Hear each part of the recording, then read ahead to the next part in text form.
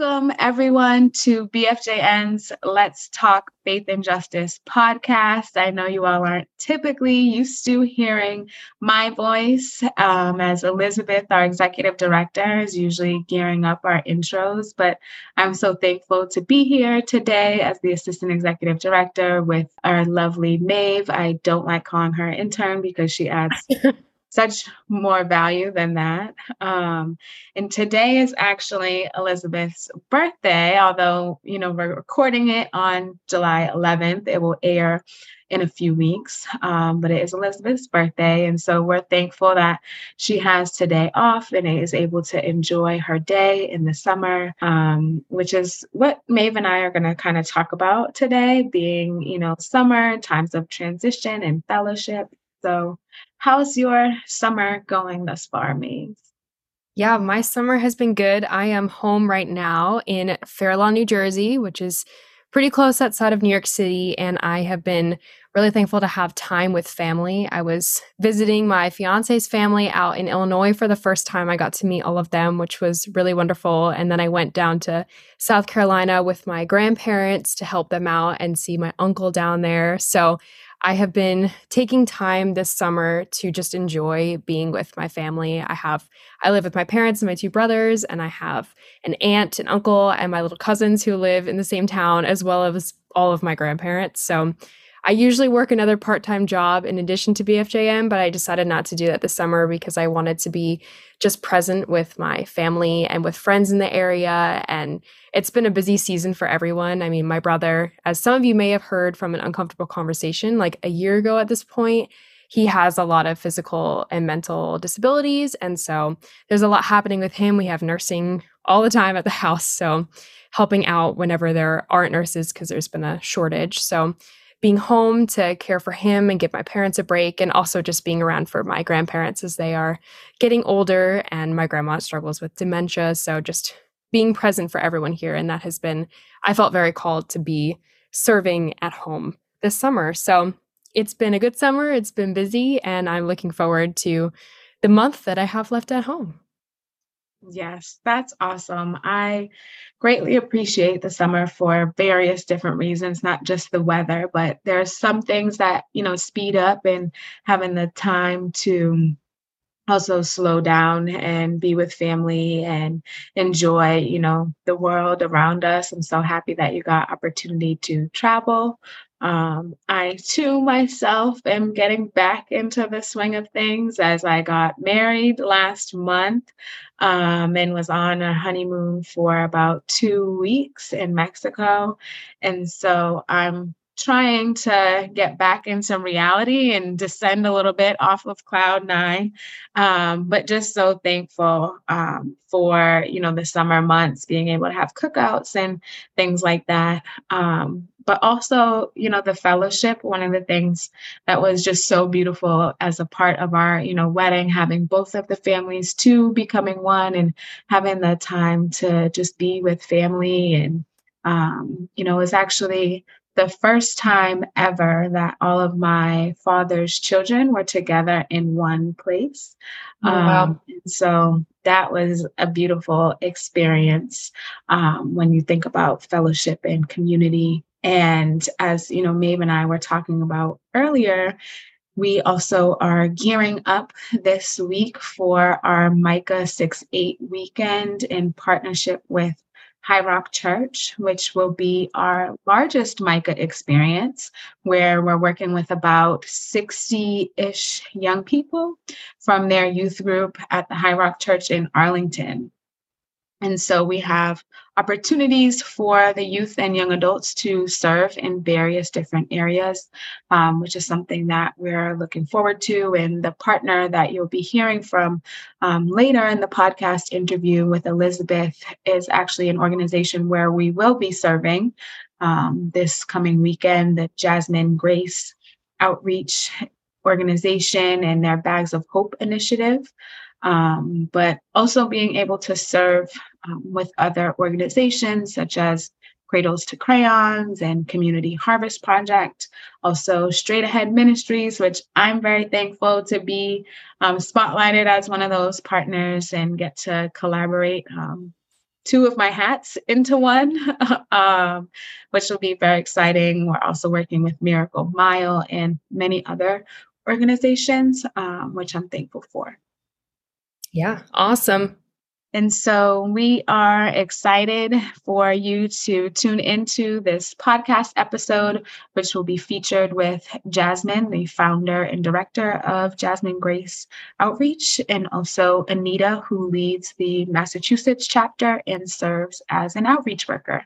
So we hope you enjoy, and we'll talk with you soon. Okay, so I'm here with Anita and Jasmine of Jasmine Grace Ministries. I am really sincerely excited to have this conversation with these two women and share this with you guys in our community. I'm really looking forward to them telling their stories and us learning more about what Jasmine Grace Ministries is up to.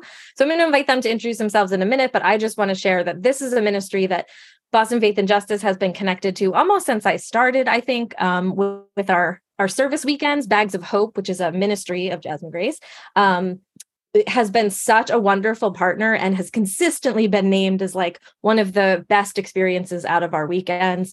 And we can talk a little bit more about what that specific experience looks like. But I just want to say I've always been so thankful for the work you guys do generally and the ways in which you partner with us to just allow people to see and understand something that they might not otherwise be able to, and to engage in a way that's so accessible. We've really appreciated that. It's one of the ministries that we can invite families into and pack the bags. And it's always just such a really great experience. And so we're just really thankful to have been connected to you guys for so long. And we're really excited for the things you guys have going on right now and to share those with our community too. So let me invite you guys to just introduce yourselves and share whatever it is you want to share. And then we'll get going into the conversation. Anita? Okay. Hi, my name's Anita Kuna. I am the director of the outreach part of Jasmine Grace Outreach. I do the outreach in Boston. And what that means is I coordinate all of the donations that come in, the bags of hopes that go out, the bags of hope parties where people come together and put the bags together. I coordinate all of that. The commitments that the women do, we have a team of women, of survivors and women in long-term recovery that go around to different halfway houses, detoxes, needle exchanges, people on the street. We just share our stories, let them know what we do, how we got to where we are today. So that's exciting. I do mentorship and I'm an addictions recovery coach. I do all of the admin stuff for Jasmine Grace Outreach. Well, Jasmine and I partner with that, but like that's the main reason why she hired me all those years ago was to do the admin stuff. So I do that. Yeah, I can't think of anything else on my list of things to do at the moment, but that's a lot. That's a lot. Yeah, I was going to say that feels like a good job right there. Yeah. All right, and Jasmine? Yeah. Hey, so I'm Jasmine of Jasmine Grace Outreach, the executive director, founder of the ministry. Been doing the work in anti-trafficking movement, I think since about 2012-ish.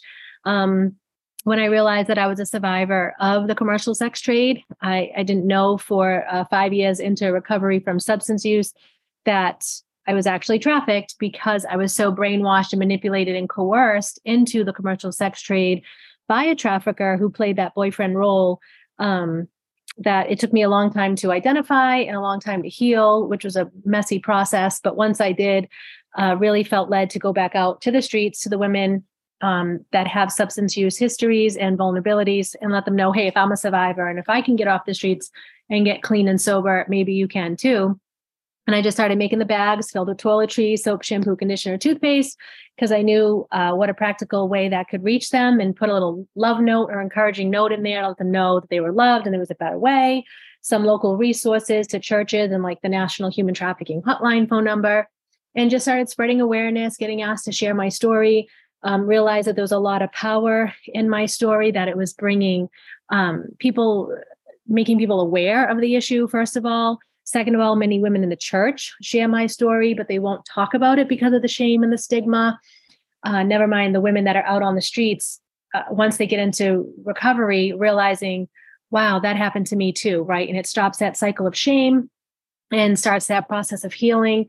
And so, yeah, just been empowered to do that over all these years. And now we're getting ready to have another arm of the ministry, which is opening up a residential home for women and their children under 10 years old in New Hampshire. We've been blessed with the opportunity to rent a 17-bedroom home on 15 acres for $1 a month, which is pretty amazing partnership with a couple who purchased this home. It was a Catholic retreat center, a convent from the 80s. And when the sisters sold it, the owners wanted to partner with the ministry and just bless them and not really do the running of the ministry, but be available, to do work days or just in the background kind of stuff. So we have to raise funds to do that work. It raises our threshold fundraising pretty significantly. We've, doing the outreach and serving the survivors and the women, for all these years has been, pretty manageable, and the Lord's been faithful, of course. But now really upping it to, hundreds of thousands freaks me out, and I feel completely underqualified, but I'm learning that the Lord has paved the way. And all I really need to do is just show up and be faithful to what he's called me to do. And he really, truly does the rest. So all that to say, that's who I am. That's what we do. And I'm so grateful to be here and be a part of this podcast. So thanks. Yeah, thank you. There's a lot there that I want to follow up on, but I just want to commiserate and say, as an executive director of a small nonprofit, I absolutely feel you.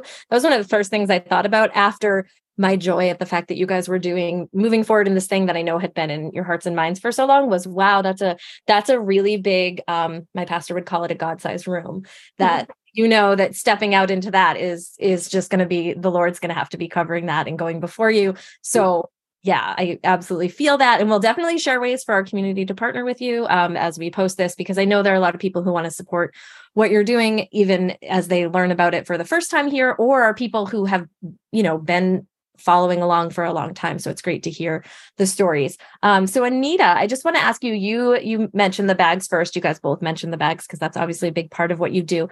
Will you just explain a little bit about how that, how you guys currently utilize that ministry? What does that look like?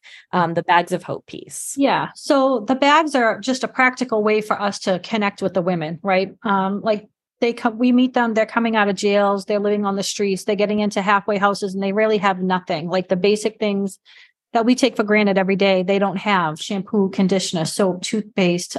We give them nail polish so they can feel pretty, soap and all the things. To get that bag, the women, they just love it, and they just start to break down. And that is our in to them, right? We can start building a relationship with them from that bag.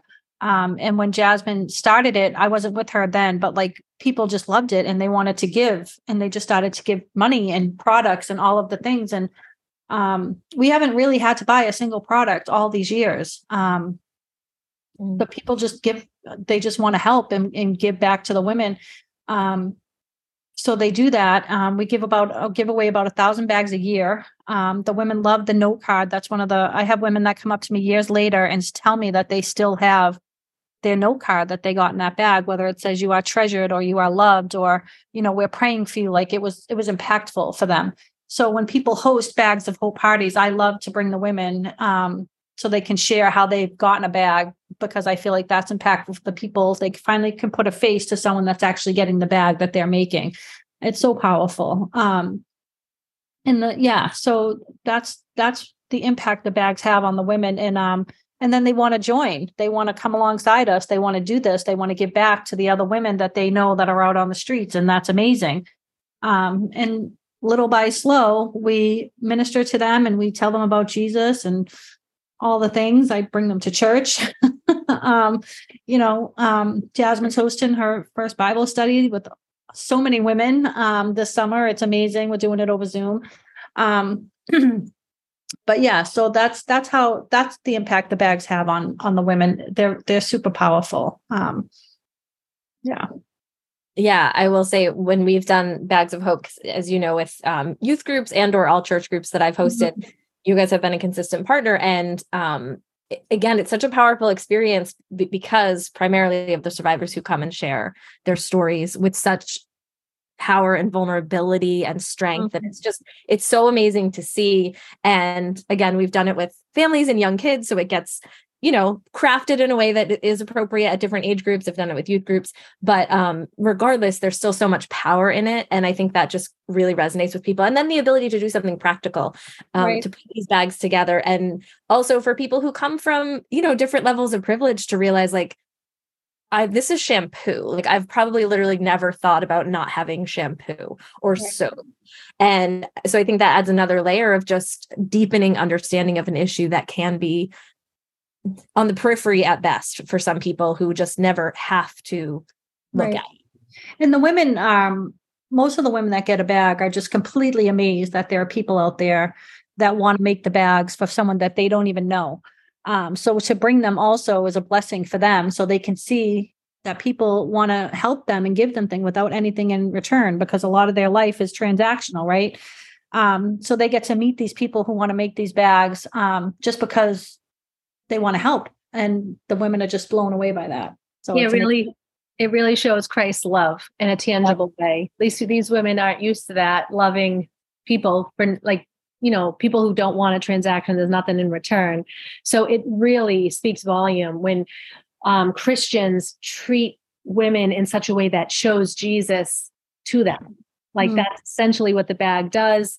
Once they get to know us, and then if they come to the event, they look at the sea of people, or like the small group of people, and they're like, wow, this is what Jesus does. Like, this is how Jesus is. Like, he loves, like, it's so tangible. And I can even say in my own journey, like when I became a Christian, I didn't know the reason how I figured out who Jesus was in the beginning was by the way the women loved me in the church.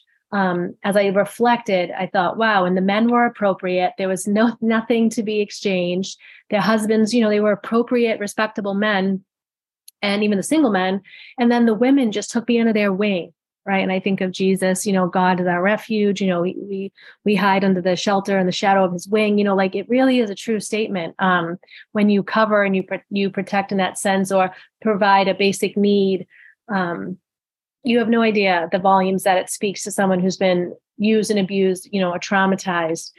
It feels very safe. And at first, very odd, because we're not used to people. Super uncomfortable. Yes.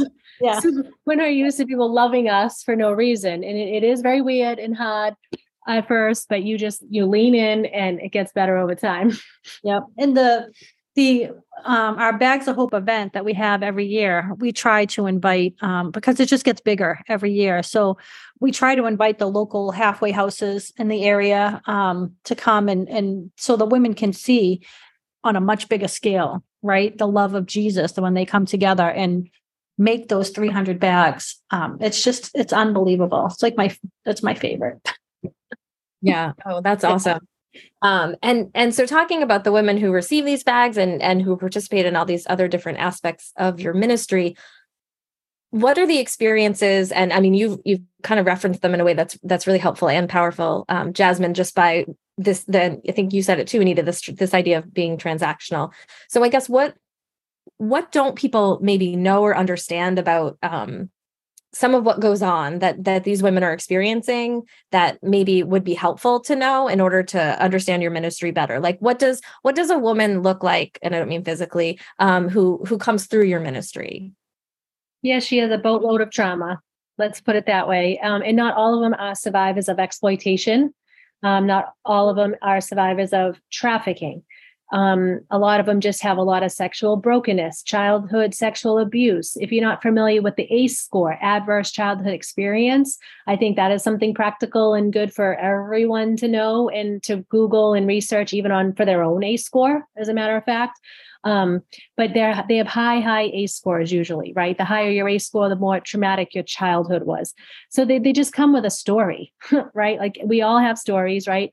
But some of their stories are heartbreaking, sometimes even unbelievable in a sense. Where like, no way, this happened to you. Like, I know it did, but I didn't know how evil the world is. You know what I mean? Like, you're just sometimes blown away.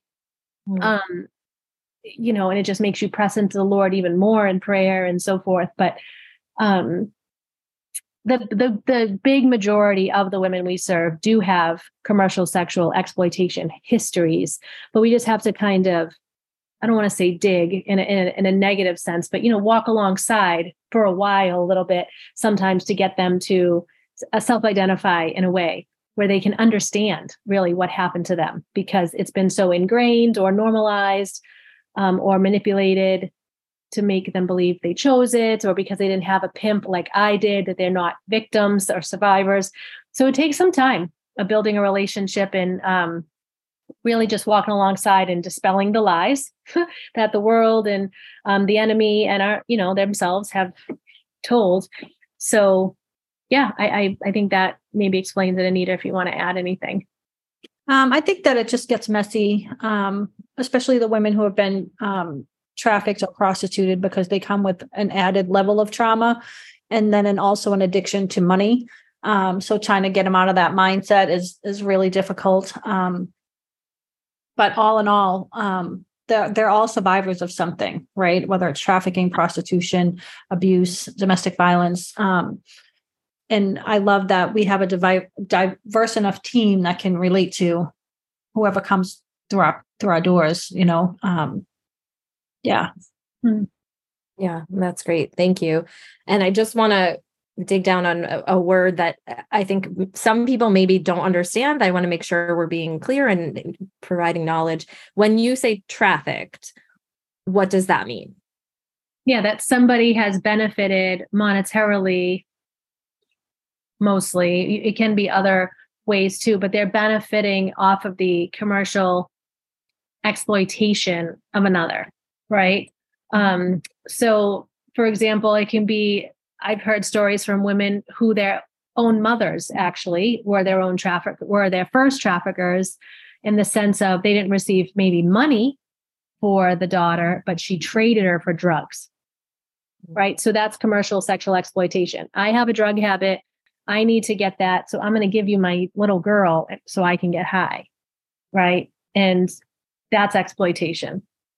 And then you have legit traffickers, who are coercing or manipulating or forcing you into the commercial sex trade, and then in exchange receiving money for it, or other goods. But then you also have like survival sex, right? Where a young girl or boy is out there running away from whatever abuse or trauma, and they find a place to stay, and the person allows them to sleep on their couch. But now it's been a few weeks and there has to be an exchange in order for you to continue to stay here. So that falls under the same category too. So anything you've had to exchange yourself for, food, shelter, money, or drugs, that falls under the commercial sexual exploitation. But then when someone actually is benefiting from that, that would be considered the trafficking part. Okay, thank you. That's helpful to understand the language. And so I would love to shift us a little to talk more specifically about what you guys are doing and the different ministries you have, because I know you've kind of alluded to them in the midst of this whole conversation, but I just want to help people to understand more clearly what it is you guys are doing and have historically done, which obviously we touched on the bags, and then also sort of this new stage that you're going into and talk about the house. So however you want to walk us through that, I would just love for people to have a good understanding about all of the different ways you are ministering and doing this work. Yeah. So we, it was Bags of Hope when we started, right? Because people were asking me, what's the ministry's name? And I said, Bags of Hope, because it's just a bag full of hope. I don't know. I didn't have to think too hard, and it was just simple. And then as we grew and Anita came on, and I was able to do more in running the groups, and then started public speaking. I mean, I've done everything from, halfway houses, middle schools, all the way to like the United Nations. Like there's been amazing opportunities of training healthcare and law enforcement. So there's like a whole speaking arm of it too, training churches and sharing the testimony at churches. So we have that Bags of Hope outreach arm where we're actually meeting the needs of the women. And then Anita explained how we walk alongside, mentor, etc., disciple. Then we have the speaking arm where we go and speak and share all over the place and tailor that to whatever audience we need to. And then we have the home, which just recently became a part of the ministry about, I'd say 6 months, maybe a year in the making. And we were calling the home Living Hope Farms.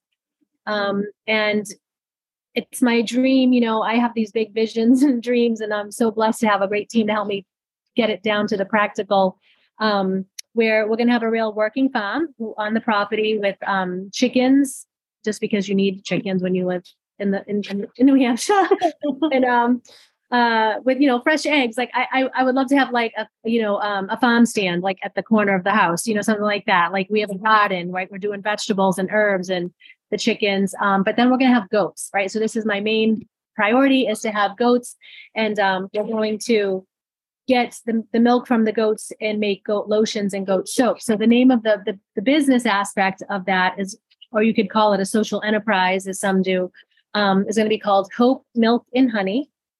And we're incorporating honeybees into the process as well. And we want the women to be able to make products, work on the farm, work with their hands, work with the animals, manufacture, learn how to label, and et cetera. And then online marketing and events, where we go to and sell the products, is a way to empower and to employ. Because that's the other thing we do as a ministry when we're walking alongside and discipling women, when they come to realization that they're survivors and they want to get more involved. We give opportunities to go to a survivor leadership school or academy, and develop those survivor leadership skills. So a lot of the women we pay to go share their stories, right? We don't want to re-exploit anyone. So they run groups for us, they do their stories, and we pay them as a way to empower and employ.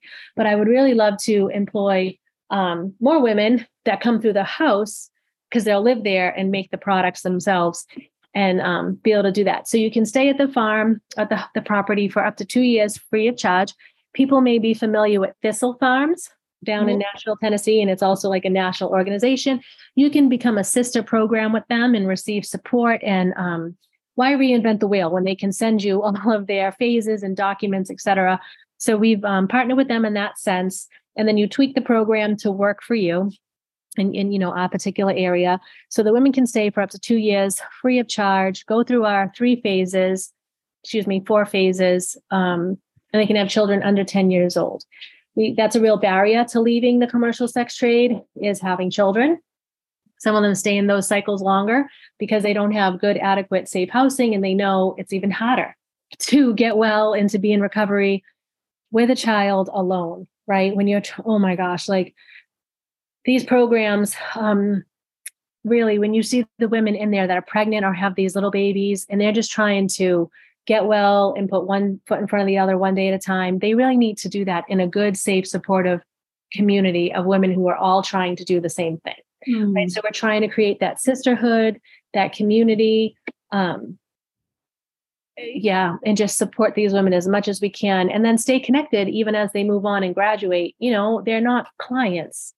they're hopefully becoming sisters in Christ. That is the point, obviously, to point them to the Lord and disciple as they come to know Jesus as their savior, and really just stay connected forever. Like one woman that's on our team that we've been walking alongside, right, Anita, for about 6 years, like she just got married, and we were all at her wedding and we were all crying. It was like the most beautiful thing to witness, her coming to Christ and then getting married. And best friends and sisters in Christ, like forever, the team that really we are trying to extend, because you don't just walk away, and like we answer the phone at 10 p.m. at midnight whenever we need to, because that's what you do when you do ministry, right? You don't work. I mean, I know there has to be boundaries, of course, but we don't work just 9 to 5, right? It's an all-in thing. And so if that gives a little bit more of a picture. Yeah, it definitely does. That's just so amazing, all of the things. And I just really love, you guys have such a heart for it. I mean, I think practically what you do is like, it makes so much sense, and it's strategic, and it's such a good plan to address the needs you're trying to address, but it's really the passion that you have for it, for what you're doing, and for the women that you're connecting with that just, it's just really powerful. Anita, did you want to add anything about any of the programs that we didn't touch on or something? No, I think Jasmine did a great job. The groups and all of the things. Yeah, I think she did a good job. Okay, agreed. Okay, so then the last thing I'd love for you guys to share with us is just how people can partner with what you're doing. Again, I feel like we've alluded to some things, but maybe some really specific, if there's more specific ways or some general ways, and obviously like how we can be lifting you up in prayer as well. Yeah. So, Lydia, do you want to tell them recently our switch? Oh yeah. So we were for a long time under the Emmanuel Gospel Center. which, Jasmine was from the beginning, and they were great and wonderful. And we loved them. But recently we left EGC to come under the cause, which is out of Oregon. California. Yeah. California. Yeah. And they're also great and amazing. They just offer a little bit more support around what we do. And we're getting to know them, and we like them a lot. I just went on their partner retreat not too long ago, which was great. We were in Texas for that. We came under them. Jasmine and I are obviously homegrown missionaries, like we raise our own funds for the ministry. So we really need financial support, not just for our salaries, but for the home and the outreach and all of the things.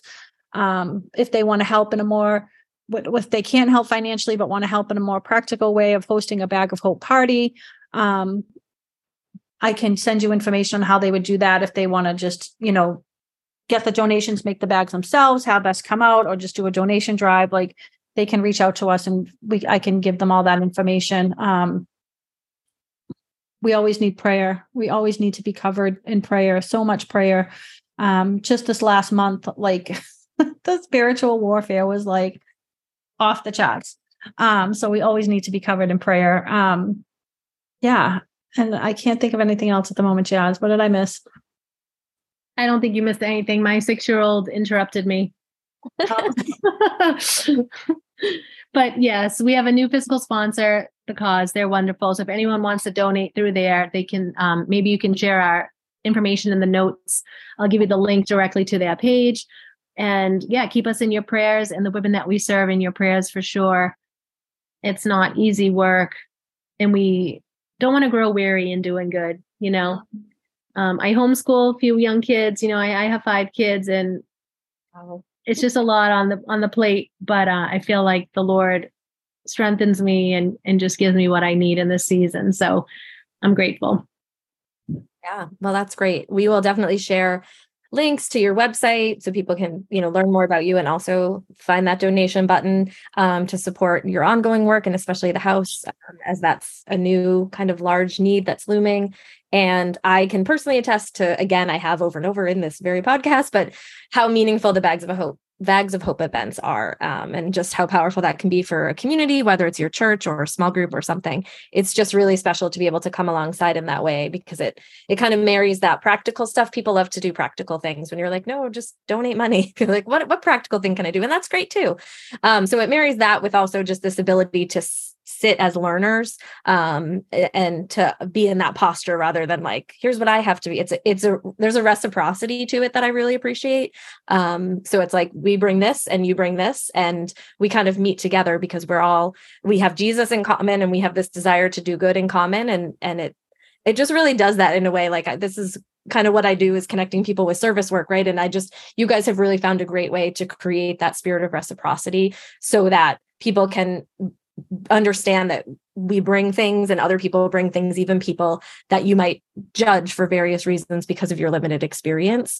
And so I really appreciate the way you guys do that. Just want to reiterate that. And we're so grateful for you, so faithful to us, like every single year, I don't even know how many years. We're just so grateful. Thank you for keeping us on your heart and in your prayers and all of the things. Yeah, it's awesome. Again, I don't want to say my pleasure, sounds weird, but you guys have had a profound impact on the way I do ministry. And I really, really do enjoy being able to connect people with what you do, because it's just so important and powerful. And like I said, the way you guys are doing it is just, it's so loving and just good that whatever I can do to be of help. So I'm really thankful for the ongoing connection. And again, I appreciate you guys taking the time. I know that especially in the season, you're very, very busy. So it's just wonderful being able to chat with you and to then capture this conversation for our community. And I look forward to more collaboration in the future. So thank you both for coming. Well, we came to Zoom. It's like a vestige of in-person thing. Thank you for coming to your computer.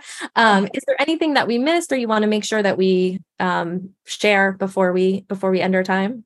I guess if people just want to follow us on social media, Jasmine Grace Outreach, and then we have a new Living Hope Farms Instagram page. You can also visit the website and sign up for our newsletter. That's a really good way to stay connected. And we have some volunteer days coming up at the property it's a large property, and we'll need help as things move forward. So if you're interested in that, it is in New Hampshire, probably about 2 hours from Boston. So I know it's a hike, but if you're dedicated and you want to come up for the day in the country, come see us. Yeah, we'll feed you. Yeah. Okay, definitely. Those are some great things. Well, thank you both very much. Yeah, thank you.